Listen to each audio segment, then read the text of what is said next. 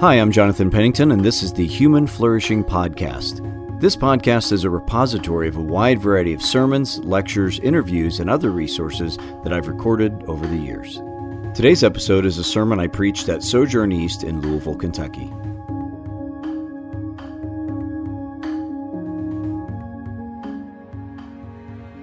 And finally, our scripture this morning comes from Luke 6:43 through 49. If you're able, would you please stand for the reading of God's word? No good tree bears bad fruit, nor does a bad tree bear good fruit. Each tree is recognized by its own fruit. People do not pick figs from thorn bushes or grapes from briars. A good man brings good things out of the good stored up in his heart, and an evil man brings evil things out of the evil stored up in his heart. For the mouth speaks what the heart is full of. Why do you call me Lord, Lord, and do not do what I say? As for everyone who comes to me and hears my words and puts them into practice, I will show you what they are like. They are like a man building a house who dug down deep and laid the foundation on rock.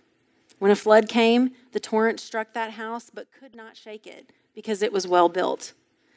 But the one who hears my words and does not put them into practice is like a man who built a house on the ground without a foundation. The moment the torrent struck that house, it collapsed and its destruction was complete. This is the word of the Lord. You may be seated. Morning. My name is Pastor Jonathan. I'm one of the teaching pastors here. If I've not met you, I would love to, and I'm very glad you guys are all here today. To begin today, I'd like you to imagine with me a set of parents. We'll call them Michael and Samantha, and they have a son, Braden, who they're having a conflict with. Now, let me say, I am totally making these names up here. If you're Michael and Samantha and have a son named Braden, I am totally sorry because I'm not thinking of you. In fact, I was thinking of no one in particular. So I tried to think of people that I didn't know. But imagine this situation with me that they're having a conflict with their teenagers, a normal kind of conflict. Maybe it's curfew debate or a girlfriend or something with grades, the normal kind of things that would happen. And so there is that conflict, but regardless of what it is, how that situation is going to play out, the conflict of it and how it works out is not actually primarily about the details of it. It's going to play out based more on the kind of frame, the mindset that I think the parents have towards the teenager in that situation and the teenager too as well. And what I mean is this. So if Michael and Samantha approach this conflict with their son, Braden, and they're thinking of their relationship with him in terms of like financial terms, in a helpful way, I think, to think of like that when you're in a relationship with your child or anyone, it matters how much you deposit, like how much you give into their souls and how much time and energy and love you give. Because sometimes with kids, you're going to have to make a withdrawal. You're going to have to say no to some things. And so it's helpful to think of kind of that relationship in terms of financial terms. On the other hand, if they were to think of their relationship with their son in terms of a war, with that as the main idea that somebody's got to win and somebody's going to lose, well, you can imagine that's going to affect how the relationship works out and how the situation works out as well. What if they thought of the relationship in terms of like the growth of a tree, that when you first plant a tree, you need to have some stakes and hold, some wires that guide it, and maybe it's wrapped tightly to protect it from disease or something. But for that tree to grow, eventually you've got to loosen it up and for the branches to grow. What if they thought about their relationship with them that way and tried to sort of think of it through that frame? Or one more way of thinking about it. What if they thought about their relationship with their son like a story, that he's writing the story of his own life, a story that is almost certainly going to last longer and go beyond their lives? And they ask themselves, what kind of role do we want to play in the story of his life? Do we want to be antagonistic? Do we want to be just a footnote in the story of his life? Do we want to be characters that are deeply involved or not? Now, each of those ways of thinking about the situation have a massive effect on what's going to happen in that particular situation and the long-term relationship as well. And whether Michael and Samantha realize it or not, their relationship with their son in this scenario is framed by a certain metaphor. It's framed by a certain way of seeing. It's an analogy that is mashed up against their experience that helps them see it in a certain way. Maybe they're conscious of that metaphor. Maybe they're not. Many of us learn the ways we see the world from our family of origin and from things that have happened to us. And so whether if they approach it like a war mindset of somebody's got to win, somebody's got to lose, they probably learned that from somewhere, and now they're passing it on, and that's true for all of us. We see the conflict, the situation is one thing, but the reality is that their experience of it, their son's experience of it, is largely framed by whatever that kind of framing, that metaphor, that analogy that they're thinking of consciously or not.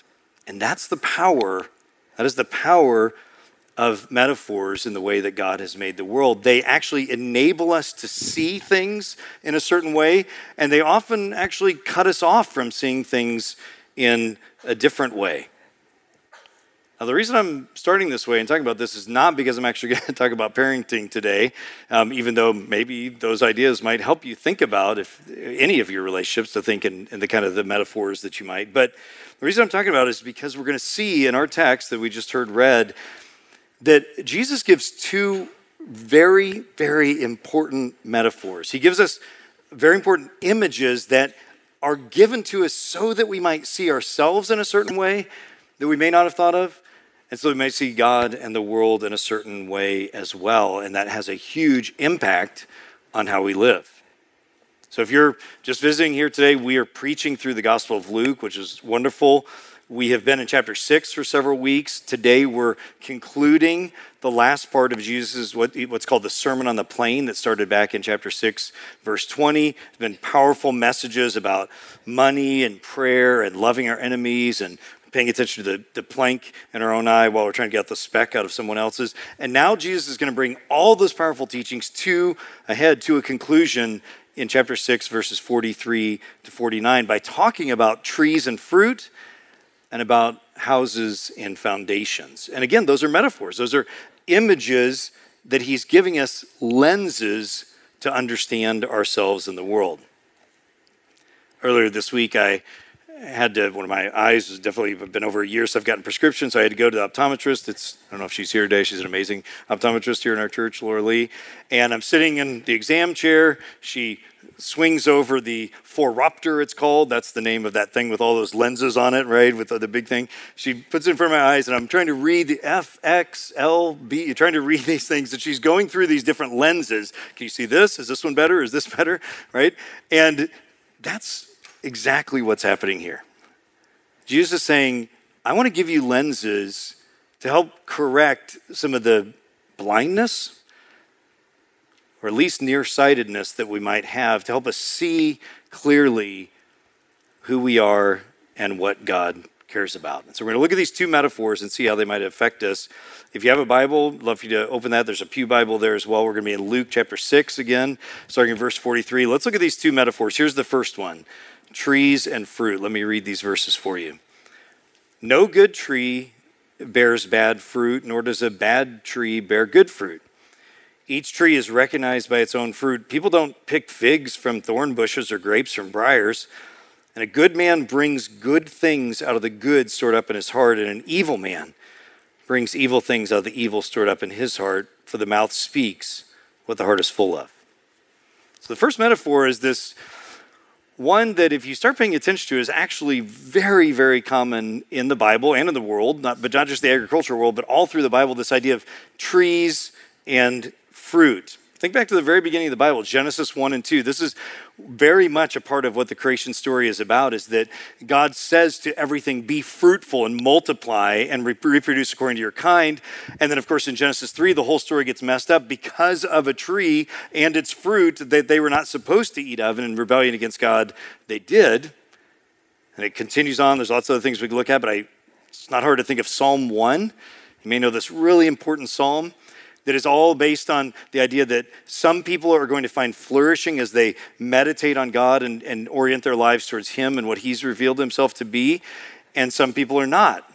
And the ones who are not, they're described ultimately as just like chaff, meaningless. It's blown away, it's dust, and it's forgotten. But the ones who give themselves to thinking about the Lord and pursuing Him, their lives are going to be like trees planted by a stream of water that yields its fruit in season. And if you keep going on, we could jump ahead to the New Testament. Matthew chapter 3, John the Baptist is preaching. The Pharisees and scribes come to him, and he says, you have all this external religion, but you still need to repent, and in that repentance, you need to bear fruit that is in keeping with the repentance. In other words, all this external religiosity you might have is not actually the fruit that God cares about. And Jesus is going to talk the same way later. Think of John 15, a very famous passage where Jesus is with his disciples, and he says that I am the vine, and you are branches, and just like in our backyard, if we had a vine growing between our neighbors' yards, and there were parts of it that got cut off from the rest, and those parts died. And that's what Jesus is saying, is that if you do not abide in me, you will no longer live and dry up and die. You think of Galatians 5, where, again, Paul's describing two different people in the world, those who are with Christ, in Christ, and those who are not. The ones lives, those who are not, they bear a certain sort of behaviors, clearly. But those who are in Christ, how do you know them? Because their lives bear the fruit of the Holy Spirit. Love and joy, peace, patience, kindness, goodness, faithfulness, and self-control. And then finally, Revelation 22, literally the last chapter of the Bible, pictures this new creation where God's people are there, and there's a river of life flowing through. And what's next to the river? Trees.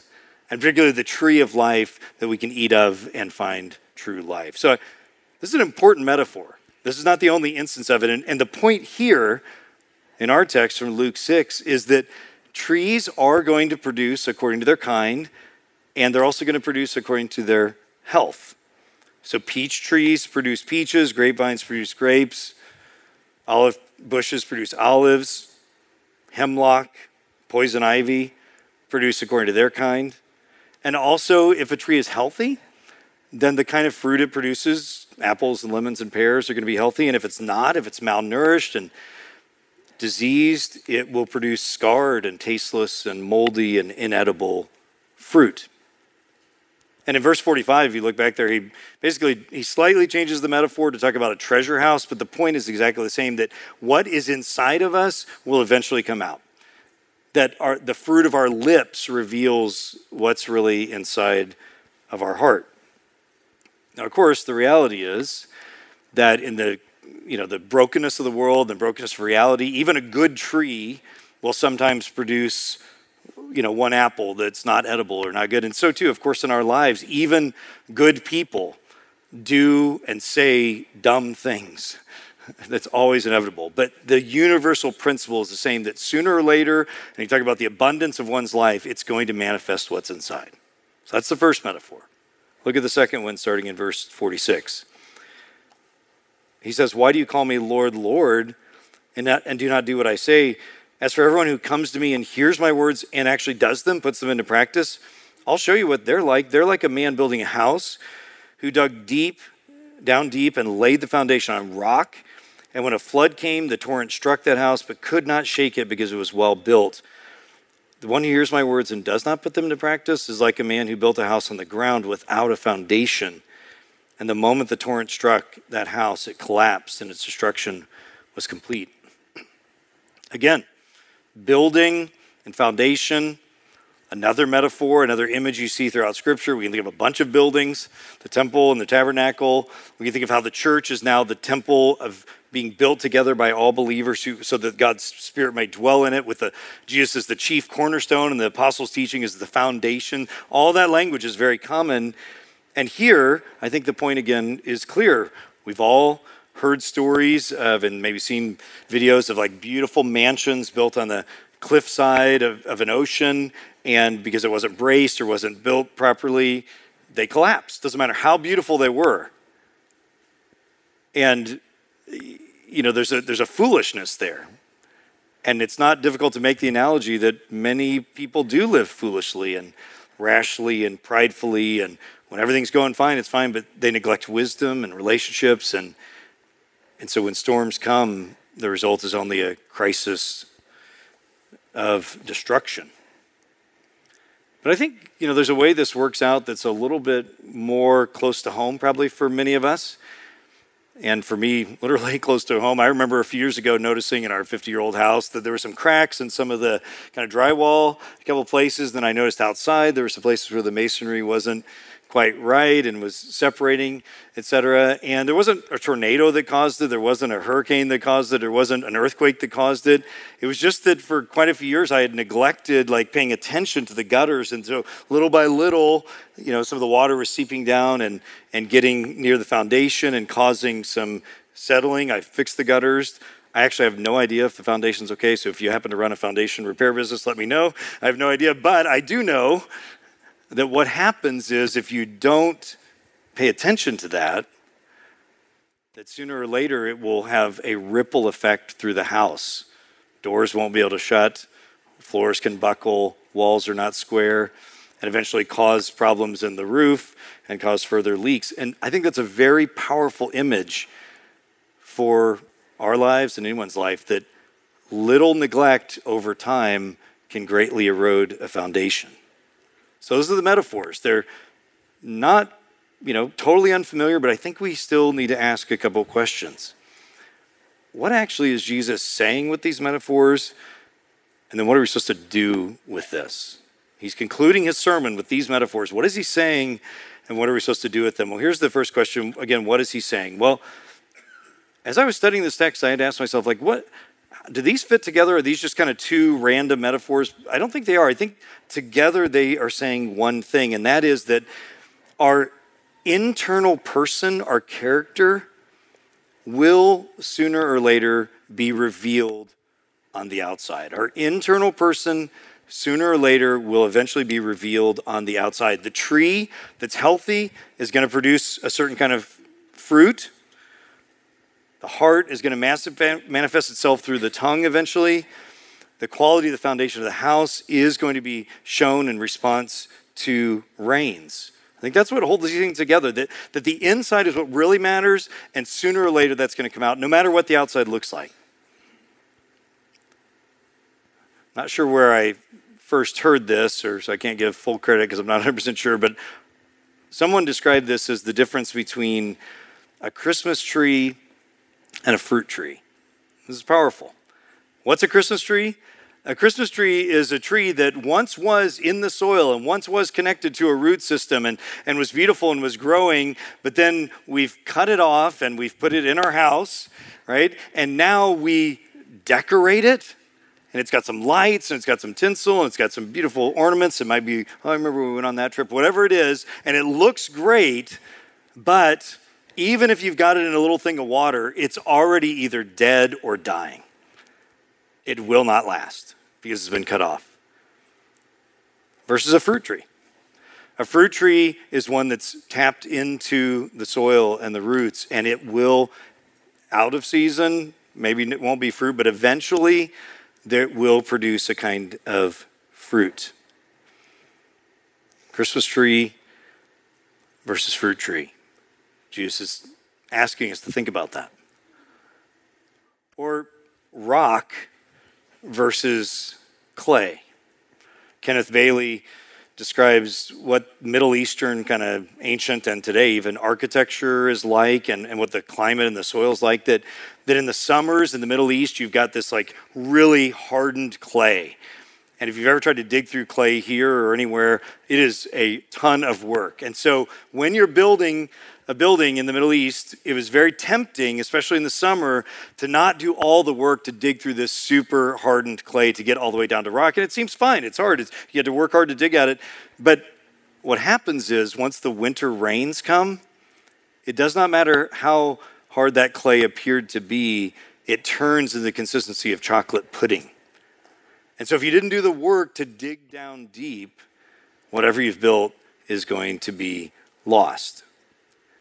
Those are powerful images, and I think we need to ask ourselves, what ways, this is why Jesus is saying these, what ways are our lives like a Christmas tree, not a fruit tree, or like a house built on clay, not on a rock? One thing I've just noticed again the last couple of weeks, it's been around a long time now, but is that one of the ways that I think people claiming the name of Christ who don't really manifest the fruit of it is in social media outrage on either side of any issue. I don't care which side it is.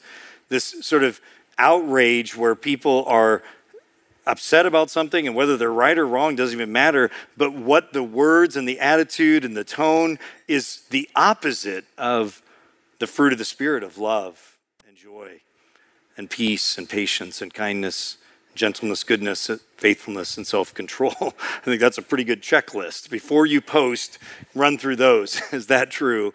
And if not, don't say it. But I also think in terms of the ways that we might attend church, maybe you come on a Sunday morning, maybe you give money, maybe you give a lot of money, maybe you give a little money, it doesn't matter, but you're not really invested in the life of other people. You're kind of checking off the box. I came on Sunday morning and I gave my check. Just want to ask you to consider whether you might be a Christmas tree, not a fruit tree. Maybe there was a time in the past where you were deeply involved and you were connected and you were thriving. And so now, it still kind of has the appearance of that, but you know that there's something wrong. There's something disconnected and you're just looking good on the outside, but you're not connected anymore. Jesus is not condemning you. He's inviting me to pay attention to that. And did you notice that he talks about the good things that a good person brings out of their heart? What are those good things? Well, we might be tempted to think that these are like big fancy gifts or something. They're not. If you just go earlier into the Sermon on the Plain, he describes what these good things are that we can manifest in our lives. Loving and doing good to our enemies in chapter 6. Not condemning and misjudging those around us. Being a good neighbor, looking forward, we'll get to chapter 10 later in the Good Samaritan, showing mercy to those in need. Guarding ourselves against the deceitfulness of riches, we'll see in chapter 12. Also in chapter 12, living according to the future hope rather than just the current ideas. Rejoicing in God's grace towards others, we'll see when we get to chapter 15. Not being resentful towards the good that others have. These and a million other things are the kind of non-flashy, good things that when we become a good tree, bear fruit in our lives.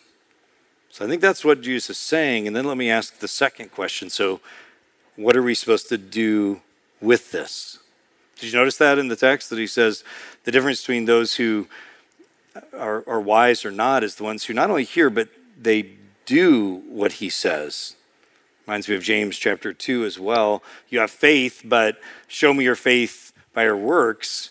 Because if you can just say you have faith, but if you don't actually do something, that shows that maybe you don't. So what do we do? Well, I want to give you a loving challenge.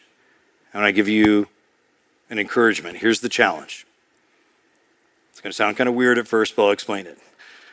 Put your hands on the rudder of the sailboat of your life. Put your hand on the rudder of the sailboat of your life. And let me explain what I mean. And this comes from another brother here who has used this analogy. I've changed it a little bit, but I'm very thankful for it. He doesn't know where he got it. Maybe he made it up either way. So my footnotes are not very good today, sorry. But here's the idea. You and I can think of our lives as one of three different kinds of boats. On the one hand, would be a raft where your life is just flowing and you're not in control. You don't feel like you're in control and you feel that, you don't have power to do anything and you're just afloat, right? The other extreme of that, which maybe is how others of us show up, we describe as a galley ship. That you're just rowing. You're working hard. You see the issues. I'm just going to row. I'm going to double down. Another side hustle. Work hard. Row. Figure it out. Do it. I'm in charge. I can control these things. Neither of those is the reality. The reality is that we are in a sailboat.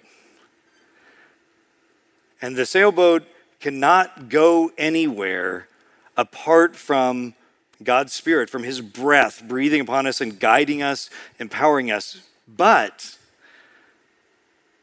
we do have to have our hand on the rudder. In other words, what we do matters. Not because we're the power behind it, we're not the wind behind it, but what we do, our decisions, our choices, our habits, our actions, our attitudes, those things do actually determine what happens in our lives. We're not the initiator of the power, we can't sustain the power, but we're also not just passive. This is the problem with these two extremes are the raft is just this, my life, I'm just passive in my relationship to whether it's money or relationships or God. Over here is, again, I'm just going to work my way. Neither of those are the reality, and neither of those will give you life. We've used this quote here from Dallas Willard before and multiple times. I want to say it again. One of the things, the way Dallas Willard said this is great. He says, grace, God's grace, is not opposed to effort. It's opposed to earning. Grace is not opposed to effort. It's opposed to earning. God's grace towards us says that this galley ship way that many of us do, that's not reality, and that's not going to do anything for us, but except for burn us out probably. But neither is grace, when you read the New Testament, the whole Bible, neither is grace just creates this passivity in us. I'm not saying, Jesus is not saying, by talking about trees and fruit and digging deep to build a foundation, that you and I have to do a bunch of moral stuff to acquire a relationship with God. That's not the gospel. But neither is Jesus saying that what we do is irrelevant. It does matter. We do need to dig deep. We need to prune. We need to pay attention to the health of our soul. Legalism commands that we work hard to do a bunch of moral things. The gospel invites us by the power of the Spirit to become a different kind of people. Can I say that again? Legalism tells us there's a bunch of stuff you have to do. The gospel says, I'm inviting you. Jesus is saying, I'm inviting you by the power of the Spirit to become a different kind of person. I love how the Christian musician Sarah Grove said it many years ago. This is grace, an invitation to be beautiful. God's grace is an invitation for us to become restored into the image of God. Imitate me as I imitate Christ and are reformed to his image, as Paul will say. How does this happen? How does character, how does our interior person actually become beautiful by the power of the Spirit? Well, just like with any other activity that we want to grow in, our actions matter. If you want to be a better golfer, if you want to be a better violinist, you want to be a race car driver, you're not going to get better at those things by just reading about them, thinking about them, showing up at the country club and watching other people play. Right? The only way that our character is going to be transformed is actually in the doing. In getting on the golf course, in taking a violin lesson, in learning to drive, I guess not in a race car way, we're not encouraging that necessarily, but the point is our actions do affect us in a deep way. And notice again that Jesus says the difference between the wise and foolish builders is not the hearing, not the observing, it's the hearing plus the doing.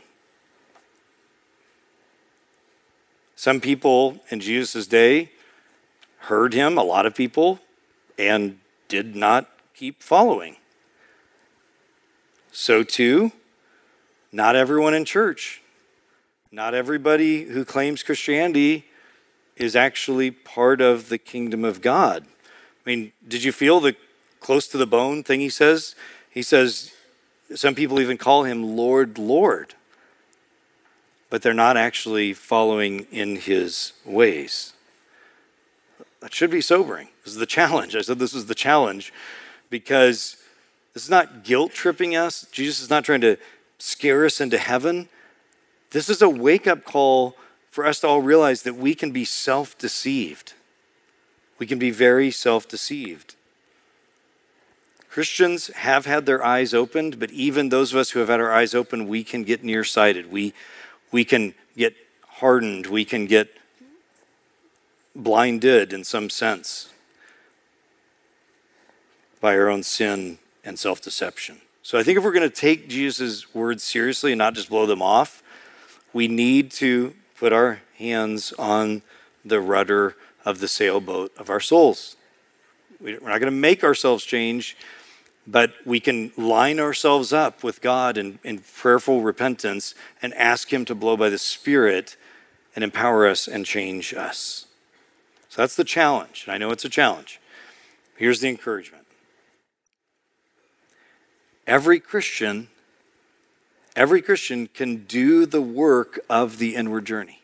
Every Christian can do the work of the inward journey. In light of what I just said about the challenge, it would be really easy for us to fall back into this kind of, okay, well, I'm going to work harder, I'm going to be more things, give more money, come to more things. That's not the point. And especially if this is how you live the rest of your life, which is how I live the rest of my life as well, some of you do, it's easy to fall into that. But either way, the raft or the galley ship, whether today you are a CEO or a teacher, a writer, an accountant, a doctor of some sort, a machine operator, a pilot, maybe you're disabled, maybe you're home with children, whatever you do, what I want you to understand is that is actually the least important thing about you from God's eyes. He does care about your work. Our work does matter, whatever it is, but he does not care about your title, your income, your accolades, your gifts, your talents, your success, your failures. What he cares about is who you are and who you're becoming on the inside. And that's really hard to believe, especially if you're successful. But in any case, he is not impressed with anything. I mean, just think about that. He just laughs at any of our foolishness that we think we're so great at anything, or that we think we're such a failure. What he cares about is who we are and how we're growing to be more like him. So the encouragement is that if you're showing up today and you're maybe starting to get burned out and frustrated with this, or you're showing up today and you feel like a failure and you feel like you don't have anything to offer, we are all in the same place, because none of the outside talents or successes or failures or gifts or inabilities, none of those actually matter to God. What he cares about is who you are and who you're becoming. So it's not going to be flashy. This sort of tree-bearing fruit is often not going to be flashy. It's going to look like, if you're married, faithfulness. Things that nobody's ever going to see. It's going to look like often when someone's in need that you respond with compassion and help them. It's often going to look like nothing flashy that some people never see again, of loving your enemies and not condemning those who've hurt you. It's often going to look like private prayer that people don't even know, where you are honest before the Lord and interceding on the behalf of others. That's the kind of stuff that the fruit looks like usually. It's not going to be flashy, and it's something that everyone can do if you and I will turn in our hearts in humility to the Lord. So I'm encouraging you today to value what God values. What God values is that he wants to make our tree healthy. He wants to have a foundation in our lives of love and mercy and peace, patience and kindness, gentleness and joy, no matter what you do or whether you're good at it or not. And that's an encouragement, and I also need to say it's hard work. It is really hard work to do the interior work, to actually pay attention. As a preacher, there is nothing worse than a Saturday night fight with your wife. And because it's something we all experience, and it just feels like, why on a Saturday night? And maybe for you, it was driving to church on Sunday. Shut up, kids, right? Or whatever it is. Or maybe it's a conflict between you or someone else. Last night, I had to do the hard work. And this morning, I had to do the hard work of saying, why am I showing up in this, kind of not a big blow up or something, but my wife and I had a disagreement or just a conversation last night, and I just did not show up well. And it stinks to have to look inside and say, what is going on inside of me that I'm showing up this way? right? Be way easier to concentrate on gifts and talents and opportunities and skills. God doesn't care. God doesn't care how good or bad you are in your outward success as much as he cares about your heart. And so Jesus is inviting us to use these metaphors, to use these images of paying attention to the healthier tree, of digging a deep foundation. And here's the last thing I want to say related to this. What's beautiful about these metaphors, so he's given us some, I've given you some others, boats and whatever else I said, all the other metaphors I said. What's so wonderful about Jesus' metaphors of the tree and the building is that if you lean into them, if you think about them, they're not just saying, okay, here's these ways to relate to God in duty, but that these metaphors show us that what God wants to work in us is also for our good. Think about those metaphors. He's saying, I want you to be a healthy tree so that you'll bear fruit, right? So that you and I get to actually experience this fruit of being a person of love and being a person of joy and being a person of mercy and kindness. Those things are so satisfying to live those ways. So it's not just this thing that we have to do to externally relate to him. He's saying, this is the way because this is going to bless you. So too, he's saying, dig deep, not so that you can obey me, but so that you might build a house that when difficulties and trials and crises come, you don't lose everything. You can build a house that can be dry and safe and warm with people you love. He's inviting us to say, do the digging deep, not so you can earn favor with me, but so that you might have a house that you would want to live in. So even these metaphors are God saying, I love you and want to bless you. And I want you to find life. As Jesus says, I've come not to condemn the world, so that you might find life and life more abundant. Thank you for listening to the Human Flourishing Podcast. To learn more or get in touch with me, visit my website, jonathanpennington.com.